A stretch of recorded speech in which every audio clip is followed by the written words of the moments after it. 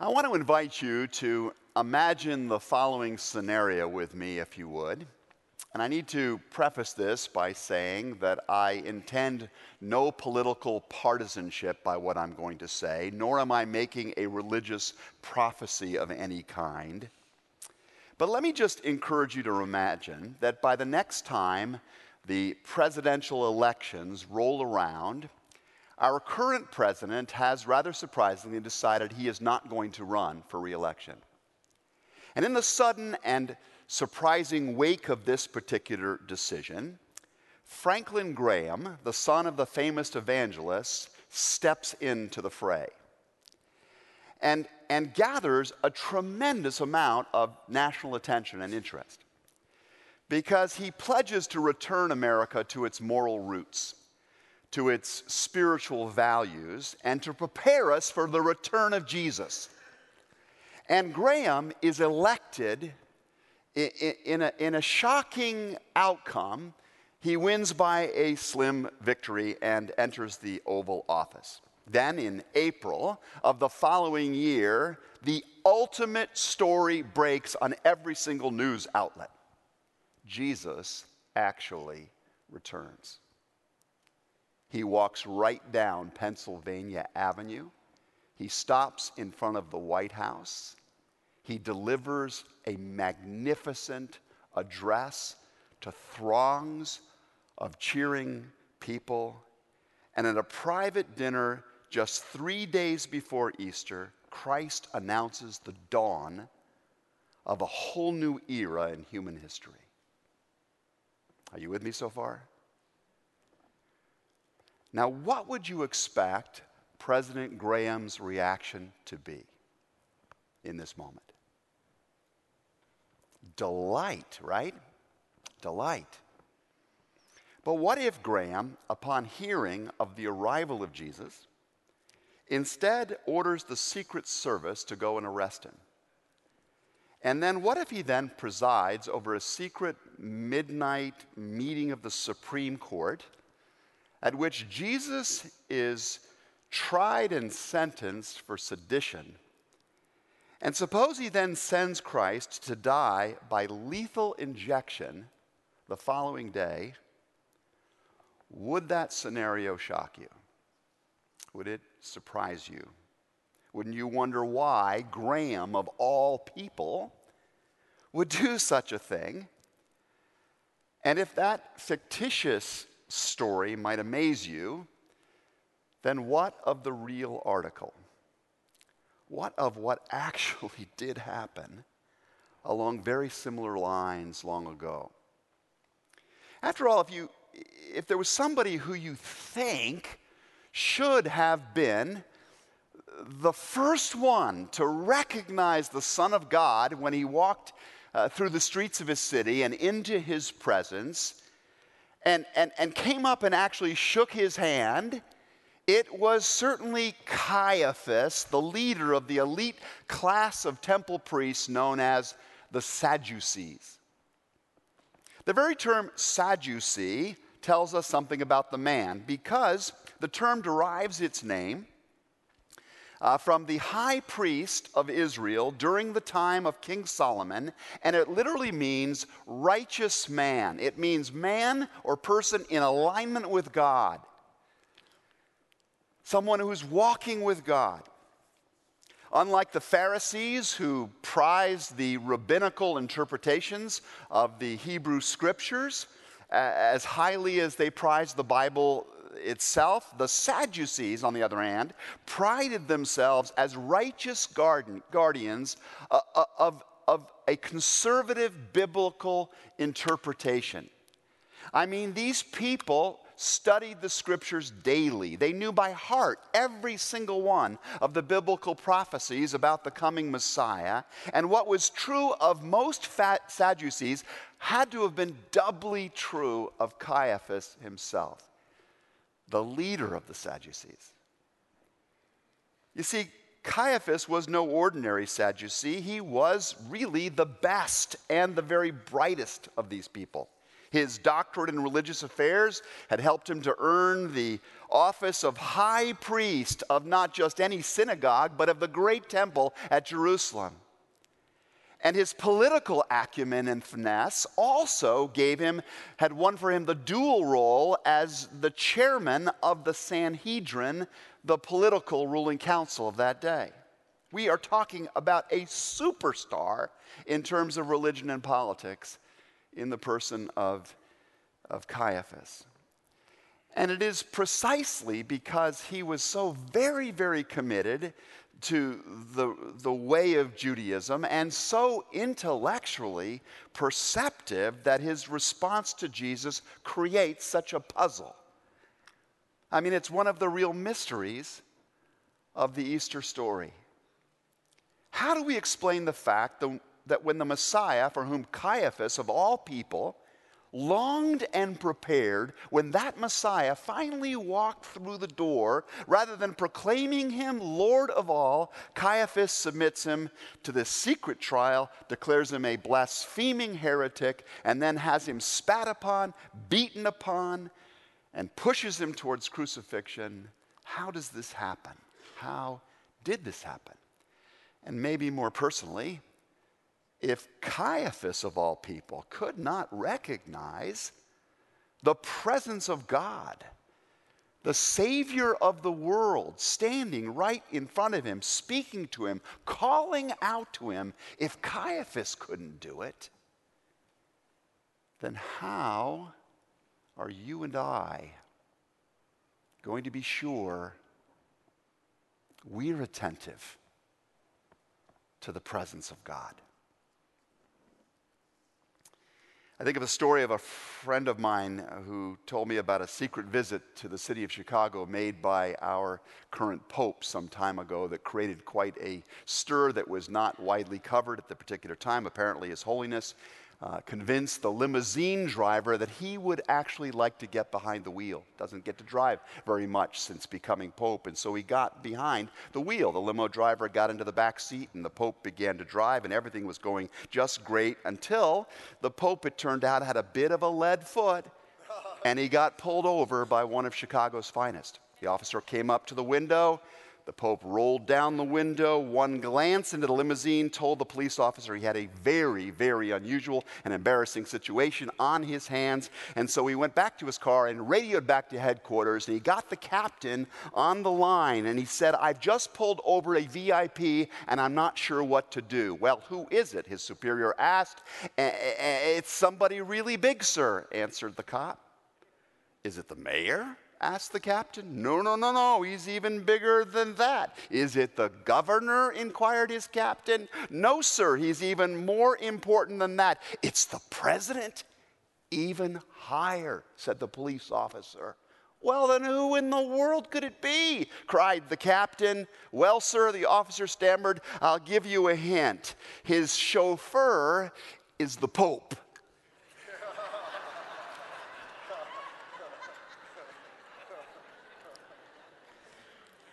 So many an error over time has been made because of mistaken identity.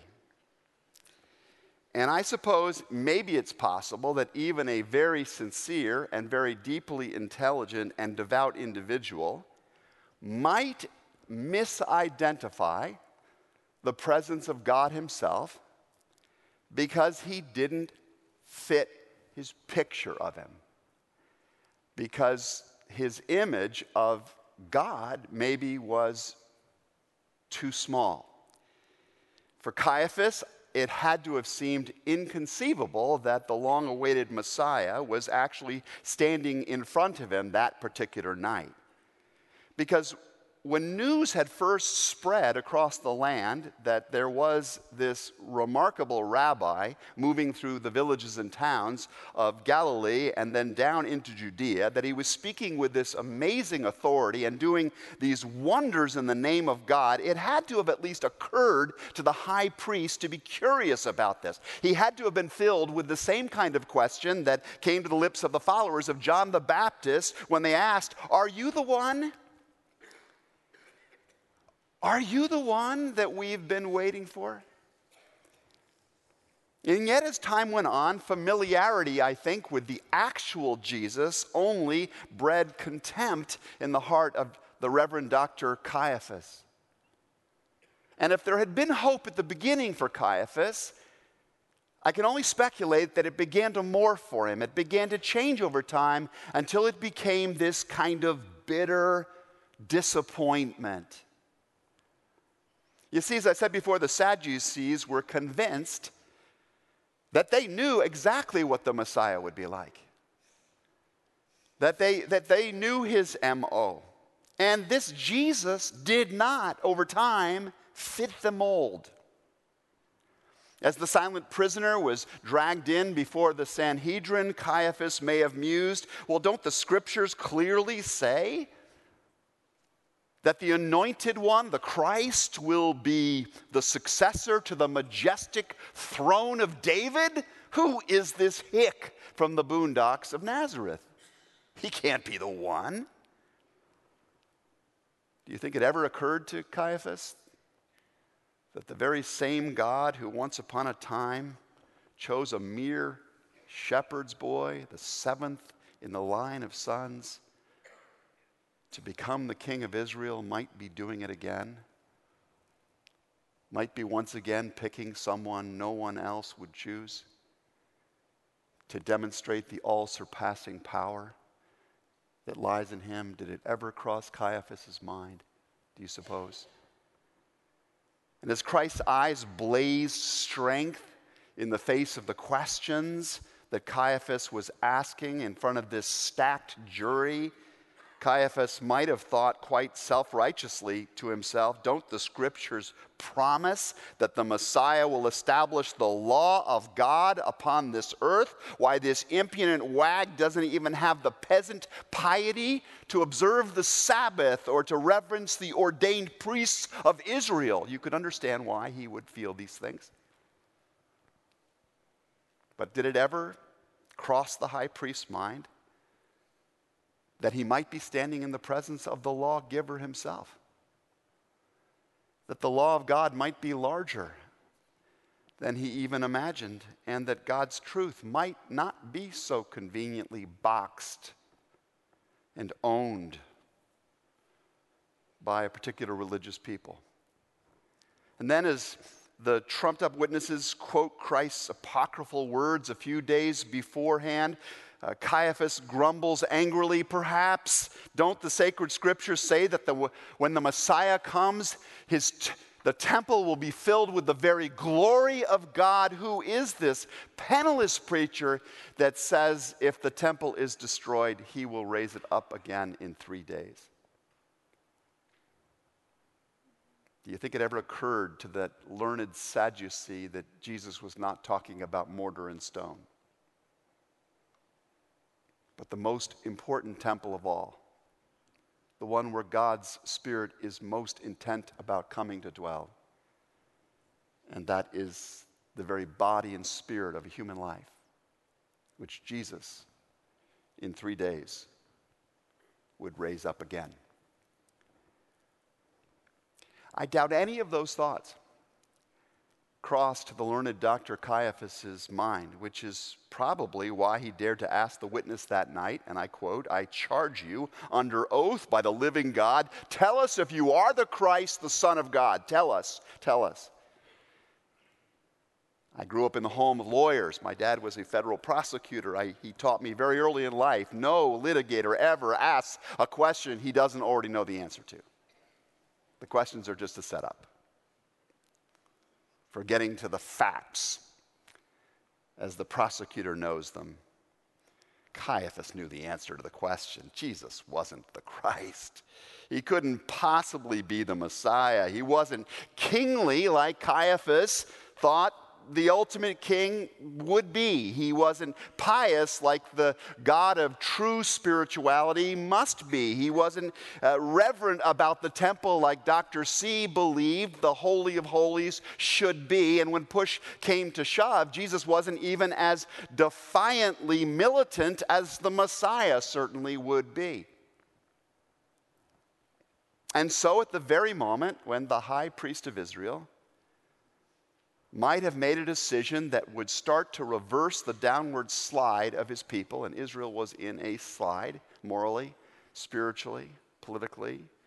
The very hour when he might have embraced the most brilliant redefinition of majesty, piety, hope, and power ever to shine before humanity, and at the very instant when he could have joined his own personal future and that of his people to the most thundering movement of grace and truth ever to move across the face of this earth, Caiaphas turns his back on his Savior because his image of God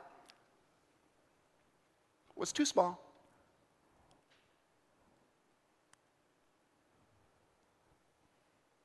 Too small.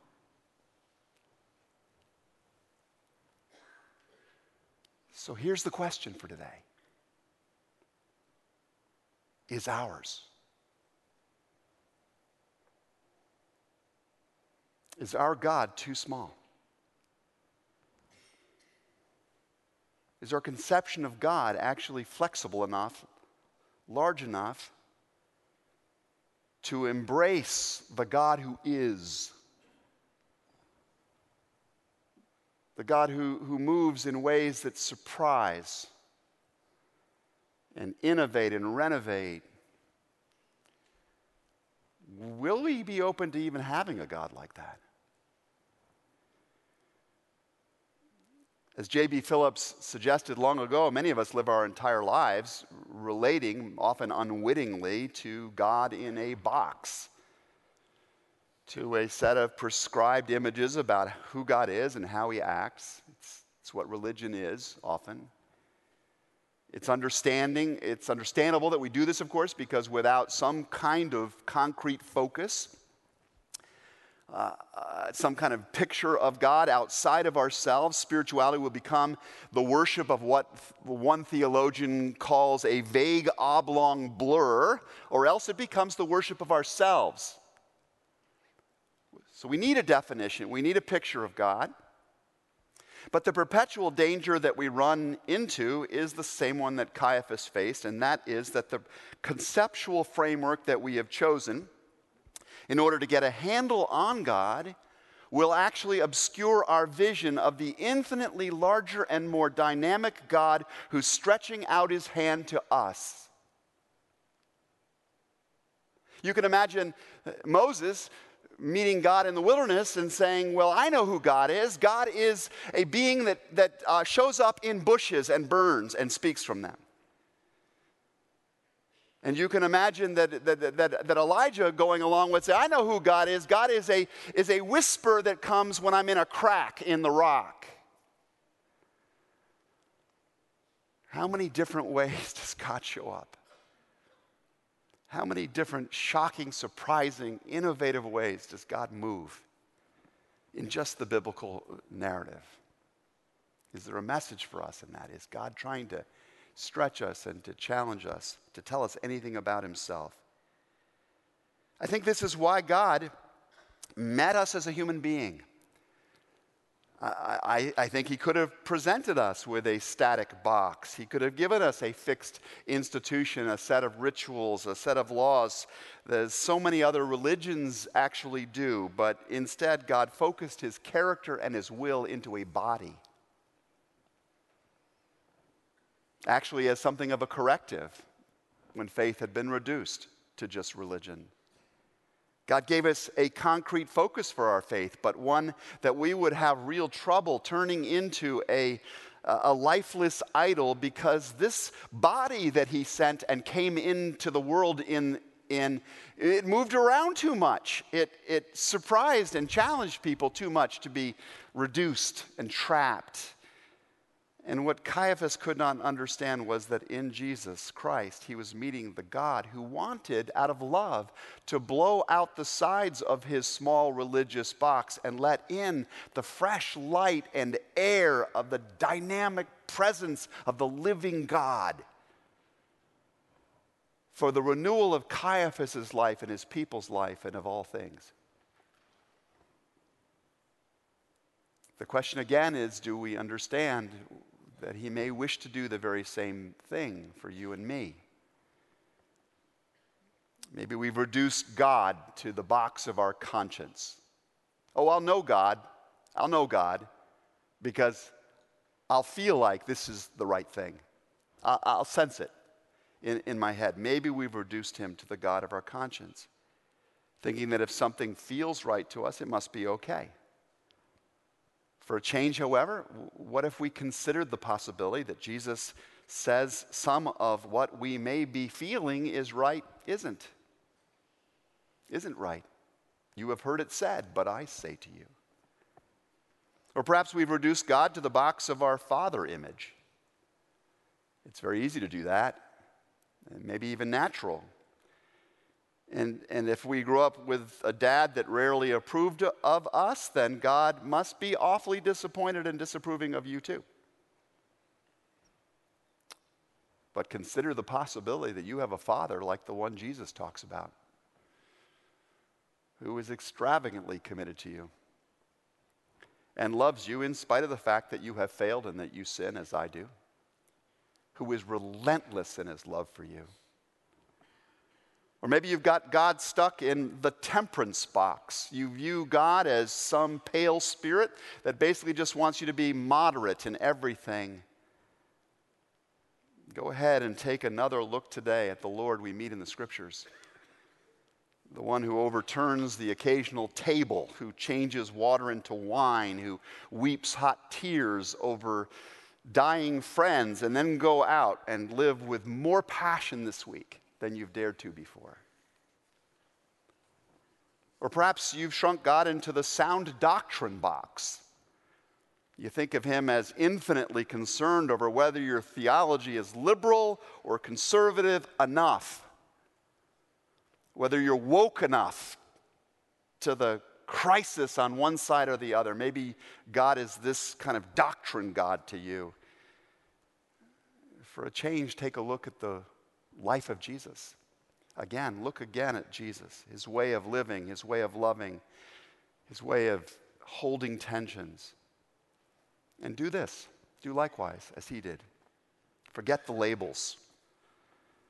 Or maybe you've reduced God to the distant director box.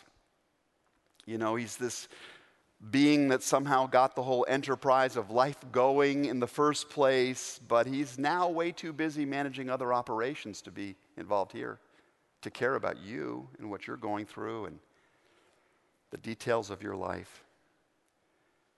Well, friend, consider instead the God that Jesus tells you about, who knows the number of hairs upon your head and cares for everything that is going on in your world in every moment of your life, who's actively working out his purposes, the matrix of his providence in all of the circumstances of our time. There are just so many boxes that limit our perception of God, I think. I know this is true for me. I get stuck in them all the time. We can come to view him as the God of my country or the God of my party or the God of my comfort or something else. There are actually people whose understanding of God is so small that they would walk into a religious assembly and start killing people and think God had that in mind.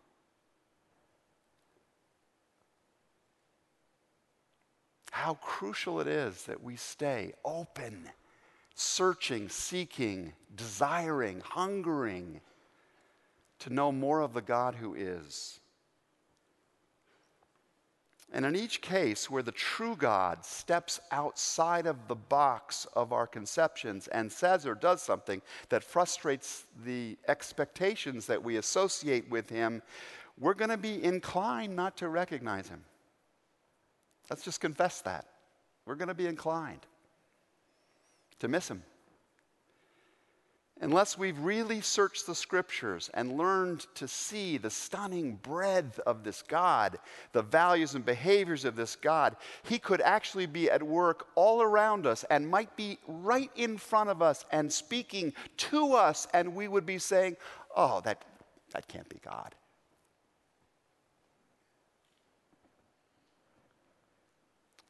Caiaphas is there for all of us.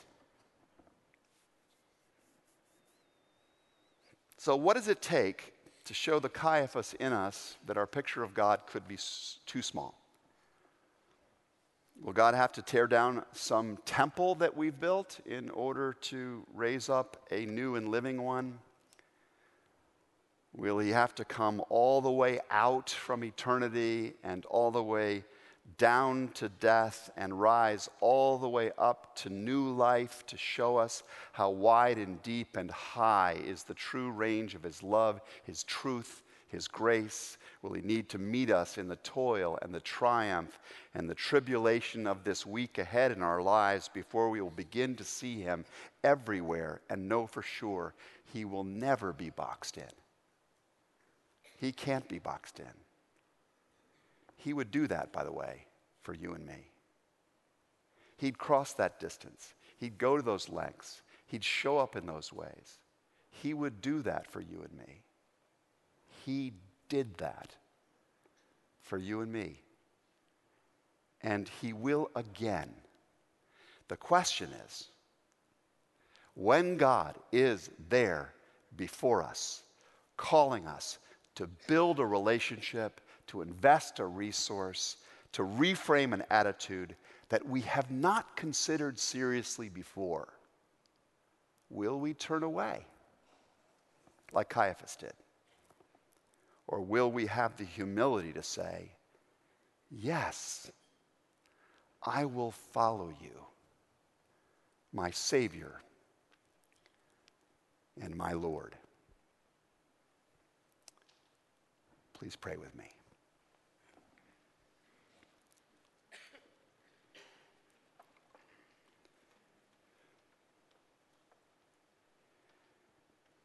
Gracious God,